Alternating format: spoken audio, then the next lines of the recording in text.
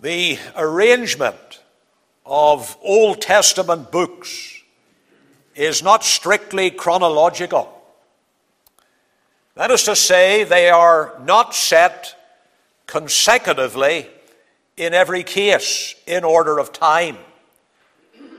For example, if you look in your Old Testament, you will discover that the books of Ezra, Nehemiah, and Esther appear toward the close of the first half. But in historical sequence, they are right at the end, right at the very end of the Old Testament age, belonging to the era after the captivity, when some of the Jews returned from the time of exile in Babylon. To this period belong also the prophecies of Haggai, Zechariah, and Malachi. So we might say their placement, in fact, corresponds to their setting in history. We find them, after all, at the very end of the Old Testament. We have the prophecy of Isaiah or Zechariah before us this evening. The tone of Zechariah's prophecy is one of encouragement. It was given to a people who were discouraged, and it aimed at curing that discouragement by focusing their attention on the glory of God.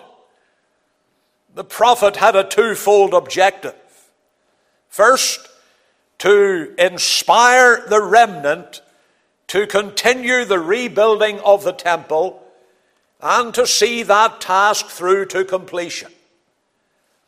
Second, to give some insight concerning God's future program and to show that the people of his day were an important part of God's ultimate purpose, a glorious purpose, not only for Israel, but for the Gentile world as well.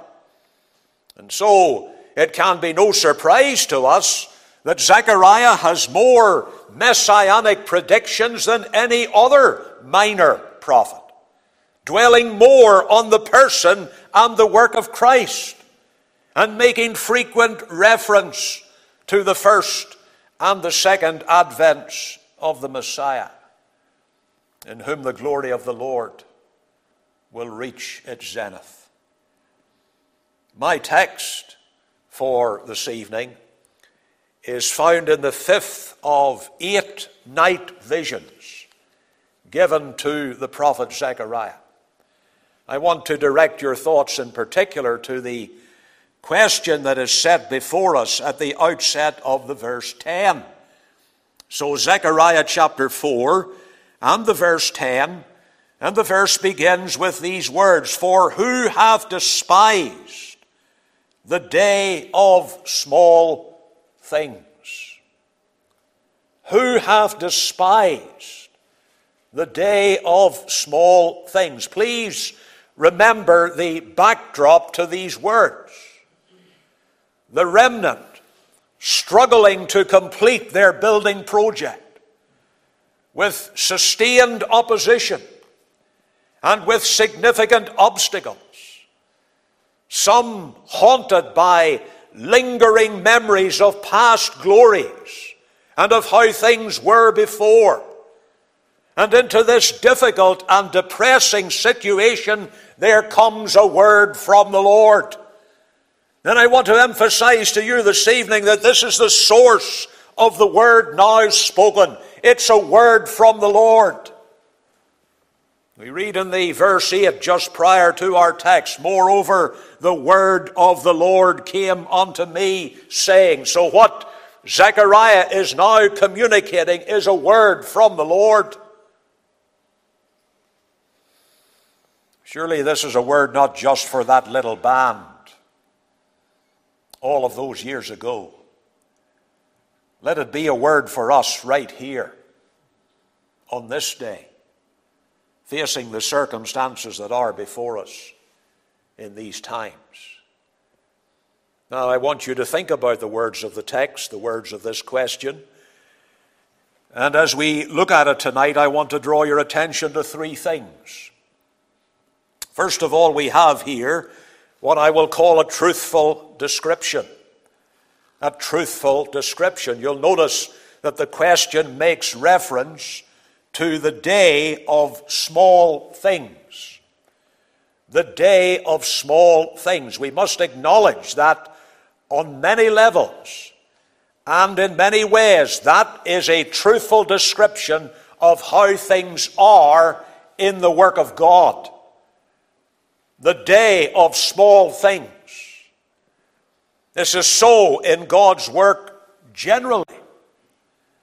We look around us in the modern world, and we are compelled to acknowledge that the cause of the gospel is not taking ground in the way that it has done in other times. Despite great toil, despite a multitude of high-tech resources, despite concerted endeavor, there is limited success. Indeed, we might say very limited success. And so today, if commentators speak of the advance of religion, almost inevitably they refer to Islam, not Christianity.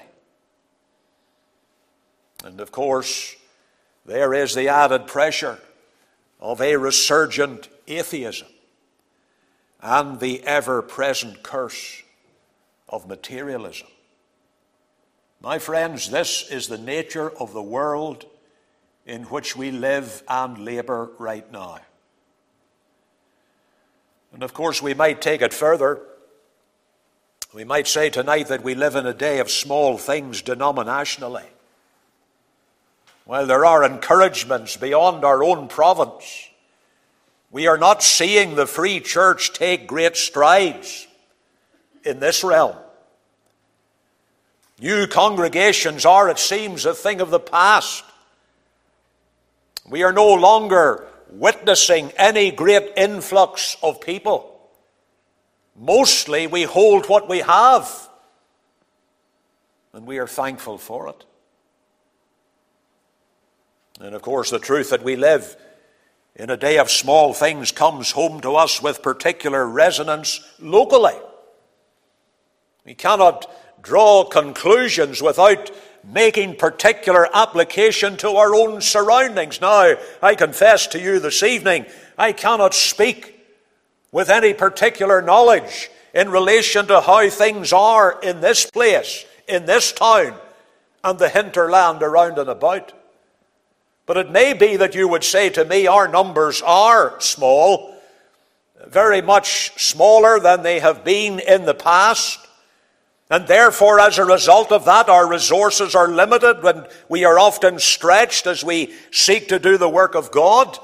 And if that's where you are tonight, then, of course, you are not alone. Far from it. Many face the same challenges, but it will be natural. It could not be otherwise. It will be natural that we are more tuned in to the reality of the situation in our own circumstances. I wonder, dear child of God, is that how you analyze things right now, just where you are? This is a day of small things. I wonder if there is yet another thought as we reflect upon the words of the question now, that this is for some a day of small things personally. Personally. That is to say, in terms of their own spiritual experience. That they're not progressing in the Christian life as once they were. That in fact, there has been a going back. Oh, tonight, if the Lord were to come and really have us search our hearts, in fact, if He were to come and do the searching Himself, would we be compelled to draw such a conclusion? Is it a possibility that for us personally, in the matter of our relationship with the Lord, this is a day of small things? Is it possible that some in this gathering tonight have lost out in this matter and they are hardly aware of it? You ever think of that? Losing out with the Lord and yet being hardly aware of it because you're going through the motions and you're doing things that you have done throughout the entire span of your Christian experience. But if the truth be told, you have lost out with the Lord. I think of that rather chilling description given of Israel back in one of the earlier minor prophets, the little book of Hosea, the chapter 7. And here we have the Lord indicting the people of Ephraim. He says in Hosea 7:9, strangers have devoured his strength, and he knoweth it not. Yea, grey hairs are here and there upon him, yet he knoweth not. There's been a decline. There's been a falling away. And it's not recognized. Is that a possibility? Is it a possibility in your life, my friend? So we have a truthful description here, do we not? The day of small things. But let me have you consider the text again. And let me suggest to you that we also have here a typical reaction. A typical reaction. The question is, for who have despised the day of small things? Take note of that word, despised. In the original, the Hebrew word means to be openly contemptuous or to mock.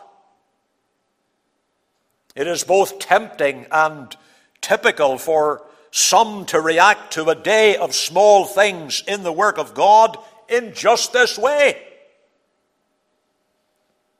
Certainly we will not be surprised if the man of the world, the enemy of the gospel, should react in a scornful and dismissive fashion. We see that happening all around us, and there's nothing new about it. Man of the world looks upon the church, and there is the feeling, I have no doubt, in many minds and hearts, that it's almost as if it's just a charade. Just playing at religion. No substance, no reality. I take you to the book of Nehemiah. Maybe you're familiar with the wonderful work that was done by Nehemiah and those who stood with him in the aftermath of the captives, or some of the captives returning from Babylon. And of course there's a parallel here with some of the historical detail that we have in Zechariah's prophecy. But Nehemiah chapter 4 begins with the words, it came to pass that when Sanballat heard that we builded the wall, he was wroth and took great indignation and mocked the Jews. And he spake before his brethren with the army of Samaria and said, what do these feeble Jews? Will they fortify themselves? Will they sacrifice? Will they make an end in a day? Will they revive the stones out of the heaps of the rubbish which are burned? Now Tobiah the Ammonite was by him, and he said, even that which they build, if a fox go up, he shall even break down their stone wall. And Nehemiah's reaction to that, he says, hear, O God, for we are despised. There's the word again. We are despised. Turn their reproach upon their own head and give them for a prey in the land of captivity. We can identify with that, can't we? We are despised. People point the finger at us and they say to us, or they wonder, what are they doing? What's it all for? These people who go along to their meetings, who organize this and organize that, what's it all for? It's small fry in the grand scale of things. And that's the kind of thing we expect from those out there in the world. But the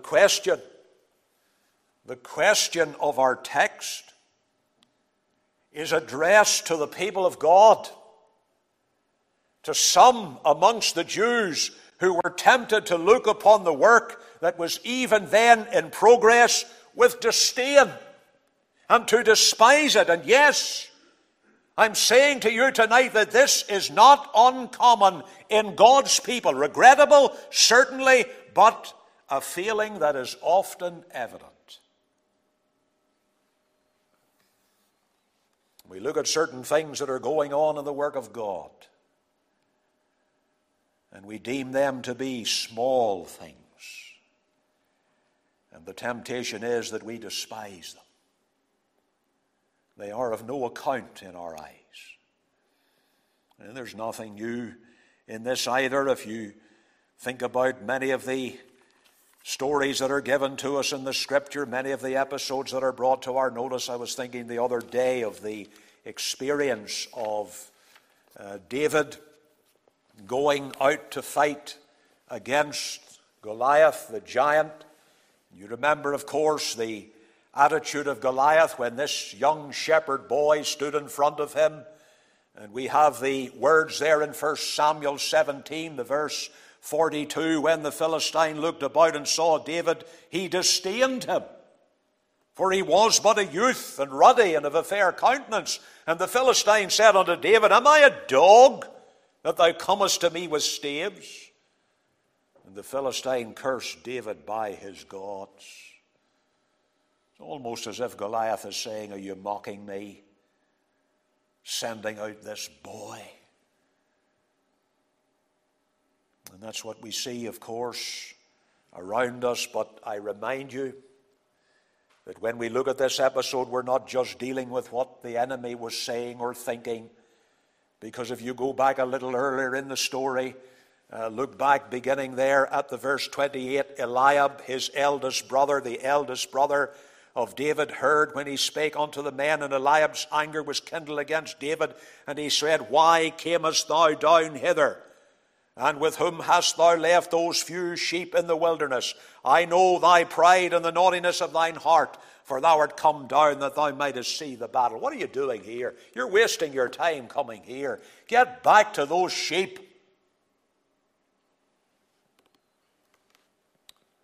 Though he was despised, just a boy.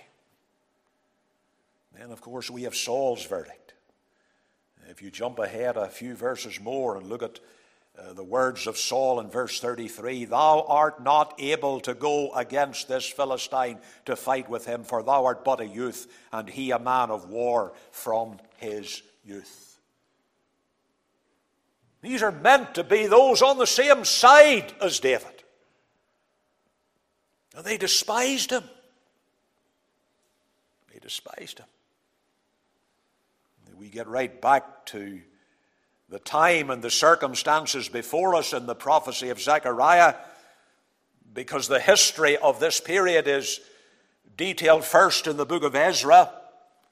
And if we jump back to that for a moment, Ezra and the chapter 3, if we break in there reading just at verse 10, Ezra 3:10 says, When the builders laid the foundation of the temple of the Lord, they set the priests in their apparel with trumpets, and the Levites, the sons of Asaph, with cymbals to praise the Lord, after the ordinance of David king of Israel. And they sang together by course in praising and giving thanks unto the Lord, because he is good, for his mercy endureth forever toward Israel. And all the people shouted with a great shout when they praised the Lord, because the foundation of the house of the Lord was laid. But many of the priests and Levites and chief of the fathers, who were ancient men, that had seen the first house, when the foundation of this house was laid before their eyes, wept with a loud voice. And many shouted for joy. Notice the reference there to their weeping. And the fact that those who wept are identified. We're told that they were the people who had experience of what had happened in the past. Now you compare that with the prophecy of Haggai, just a couple of pages back from where we are in Zechariah. Haggai chapter 2 and the words of the verse 3. the challenging question here from the prophet, who is left among you that saw this house in her first glory? And how do you see it now? Is it not in your eyes in comparison of it as nothing? You see, their view of things was being colored by the remembrance of what things had been like before. Their memory of past glory was causing them to despise present work.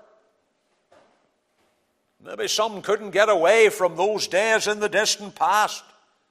And that prompted them to look at what was being done there and then in the wrong way. And to this day, my friends, to this day, God's people are apt to despise the small things, especially if what they see does not match the recollection of past blessings. Why do people, God's people, react in this way? I believe it is because of some fundamental misunderstandings. They fail to recognize certain principles, or they forget what they have been taught. First, they lose sight of the fact that small things may ultimately become great things. We're talking about the day of small things. But I'm saying to you tonight, small things may ultimately become great things. That is so in the natural realm. And that it is so is a truth employed by the Lord Jesus Christ to teach spiritual lessons. You ever noticed how the Lord Jesus Christ in his ministry very often drew attention to the small things? The seeds that are sown. And by they grow and they thrive and they bear fruit and they become something very significant. You look at the parables. You look at the teaching of Christ. Small things may become great things. Some time ago I was giving a little children's message to some of the children in the congregation, as is my wont. And I was telling them the story of John Pemberton. Now, that may not be a name that is familiar to you. I'd be surprised if anyone has ever heard of John Pemberton. He was a pharmacist and a Confederate soldier in America in the 19th century. And having survived the Civil War in America, he went back to his pharmacy. One of the consequences of serving in that Civil War is that he was wounded. He bore the scars of battle, and he was greatly troubled by a particular wound. He became, to some extent, a slave to morphine. And he wanted to be rid of that. And so he tried to discover some other kind of medication that would work for him and free him from bondage to that which he considered inappropriate. And what did he come up with? He came up with a drink that is the forerunner of Coca-Cola.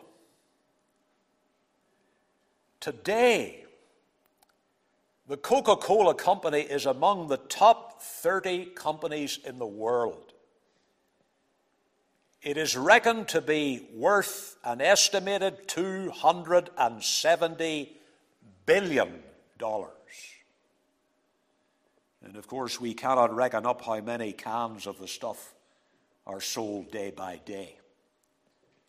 And it all began with that gentleman whose name nobody knows, and whose life and labors are long forgotten. You see, small things may become great things. Many great things start out small, And in despising some apparently insignificant and inconsequential thing, we may be despising the beginning of something great. You think about the Savior. You think about his beginning when he came into this world. You think about the circumstances of his birth. You think about the home into which he was born. You think about all of those things that were very ordinary and very mundane. And you think about the Lord of glory, who came out of those ivory palaces into this world of woe. Small things becoming great. Second, of course, there is sometimes a forgetting that great movements are often made up of a vast number of small contributors, of little account on their own, but together, we might say the cumulative effect. Things are brought together. It's a different story. When Paul wants to describe the church in his writings to the church at Corinth and also to the church at Rome, he uses the analogy of the human body. He wants to represent the church as a living, working, thriving organism. And so he uses the body. And in using that image, of course, he refers to the fact that there are various things that are notable about the body. There are parts of the body that we are all very familiar with. In 1 Corinthians 12 and verse 12 he says, "As the body is one and hath many members, and all the members of that one body being many are one body, so also is Christ." And then he goes on and he talks about the value of particular members or parts of that body. And then he says this, 1 Corinthians 12:19, "If they were all one member, where were the body?" And what he's saying there, if they were all the same, this was just a collection of parts that were exactly the same, how could you ever have a body? But now are they many members, yet but one body. And the eye cannot say unto the hand, I have no need of thee, nor again the head to the feet, I have no need of you. Nay, much more, those members of the body which seem to be more feeble are necessary. He talks about those things that we don't think about at all. We pay no account to them. But they're important and they're valuable. And they have their place. Something small, lightly esteemed, barely noticed, may have a great significance and a vital role in the operation of a larger entity. And I'm saying to you tonight, that's exactly how it is in the church. Because great movements are often made up of a vast number of small contributors. Whatever you're doing in the work of God, whatever place you're occupying in the church of Christ, don't despise that. And by the same token, do not despise your brother who's sitting alongside you and laboring in the same cause, though you may think that what he is doing is unimportant. And then, of course, there's another thought here. There is sometimes an ignoring of the fact that God has used small things to accomplish great purposes. Remember the story of Gideon? Going out to battle against the Midianites, the Lord determined that he would not give the victory with 30,000 or even 10, but with 300 men. We think about the even smaller band gathered in that upper room in Jerusalem, just 120 disciples gathered there. And yet the Holy Spirit came upon those believers.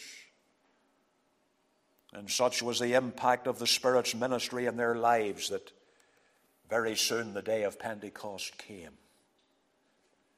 And things were changed forever. You go right down through the history of the church, days of Reformation, yes, days of revival. We are fond of referring to 1859. And it has a special resonance with us here in this land. We think about what happened in this province We think about how all of that began in Kells, in that little schoolroom, in that small prayer meeting with just a handful of unknowns. But the Lord used small things to accomplish great purposes. And of course, He has reason to do that. We think about those words that come at the end of Paul's first chapter in his letter to the church at Corinth. In 1 Corinthians, the chapter 1, the verse 27, God has chosen the foolish things of the world to confound the wise. God has chosen the weak things of the world to confound the things which are mighty. And the base things of the world and things which are despised have God chosen, yea, and things which are not, to bring to naught things that are, that no flesh should glory in His presence. Because you see, this is not about us. It's not about any one of us. It's not about any individual believer or any collection of believers. It's about the Lord. It's about His glory. It's about His sovereign purpose. It's about His kingdom.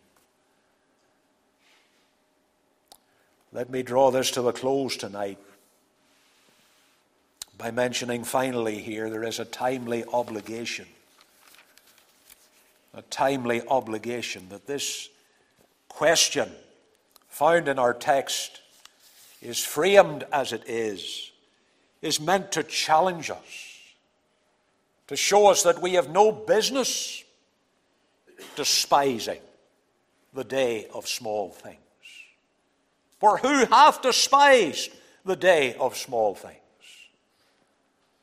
Meant to remind us that we are obligated to respond in a very different way at such a time. God wants us to know that His work will be done. I emphasize that to you this evening. The work of God will be done. No part of God's plan will fail. Because, dear believer, the God we worship and the God we serve is not in the business of failure. Whatever the Lord proposes will succeed. You read those words in verse 9. The hands of Zerubbabel have laid the foundation of this house. His hand shall also finish it. And thou shalt know that the Lord of hosts has sent me unto you. For who have despised the day of small things? They shall rejoice and shall see the plummet in the hand of Zerubbabel. With those 7, they are the eyes of the Lord which run to and fro through the whole earth. You think this work has come to a standstill? We're not making progress. We're not going on as we went on before. But I'm telling you, the Lord says, this work has begun, and this work will go on, and this work will be finished. Because the Lord is not in the business of failing. Now, what are we to do, believer? What does God require of us in such times? Well, in a word, what the Lord requires of you is commitment. Commitment. We must commit to every task in God's work, even though it be small. Nothing is unimportant in the service of God. Therefore, let us not despise the opportunities He has put in our hands. Whatever door the Lord has opened for you in service is a door He wants you to go through. And you can be sure that if the Lord has a work for you to do, that work is valuable because it is the Lord's. Then we must commit to God's work because it is viewed as small and because it needs our commitment. It's the easiest thing in the world to look to places and to periods where things were or are better. But tonight, this is where we are. This is where you live. This is where you labor. This is where God has placed you. He has you here so that you might serve in this field. We can look away to some other place. We can look away to some other time. The grass is always greener, isn't it? But we are where we are. And the Lord has a work for us to do. We can't afford to rest on our laurels. We've got to get up and go on and seek to find a way for the gospel. And we must commit to the work, knowing that it is God's work and it is foolish to limit him. Look at verse 7 here. Who art thou, O great mountain? Before Zerubbabel thou shalt become a plain. We look around us in the place where the Lord has put us, and we see mountains here and mountains there. How can we ever deal with those mountains? But those mountains can become plains in the purpose and by the power of God. And as the previous verse says, it's not by might nor by power, but by my Spirit, saith the Lord of hosts. It's not by collective or individual strength. It's by the power of God, the Holy Spirit. And so we must look to him. We must seek a fresh infilling of God, the Holy Spirit. We must reflect upon those who have gone before, those whom the Lord has been pleased to use. Recognize that they were so used of God because the Holy Spirit came and filled them and so equipped them for whatever task the Lord committed to their hands. So I say to you, child of God, as we look for the blessing of heaven, as we reach out to the Lord and implore him to pour out revival blessing, let us right now not despise the day of small things. Let us not discourage those who are giving of their best, but let us rather come alongside them and stand with them, knowing that whatever the Lord has called us to be and to do is his way for us.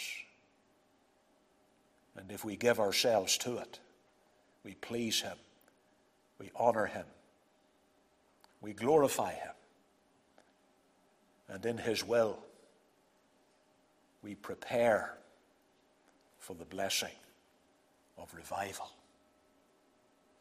May the Lord encourage our hearts, and may the Lord bless his word this evening. Let's bow in prayer, please. Our Father in heaven, we are thankful for the opportunity given us tonight to meditate upon thy word. We thank thee for the many encouragements that are found in Scripture. We thank thee for what thy servant called the exceeding great and precious promises of the word. Thank thee tonight that we can lay hold of those promises. Help us to be everything we can be for the Lord right now. We know that things are not as we would wish them to be. We know that it is the temptation, indeed the tendency of our hearts to be discouraged and to look at what is going on and to despise the small steps that are being taken. But, oh God, give us grace to go on, not to despise what the Lord is doing, and not to step away from the work that he has committed to our hands. We say with one of old, wilt thou not revive us again, that we may rejoice in thee? Come to our hearts, O God, we pray. Lead us on after thee. Especially bless this work here. Be an encouragement to those who stand for the Lord in this congregation and in this community. And we pray that as far as this work is concerned, the best is yet to be. Hear prayer, Lord. May the blessing of the triune God be upon us now. The love of God, the grace of our Lord Jesus Christ, and the fellowship of the Holy Spirit be with you all. Amen.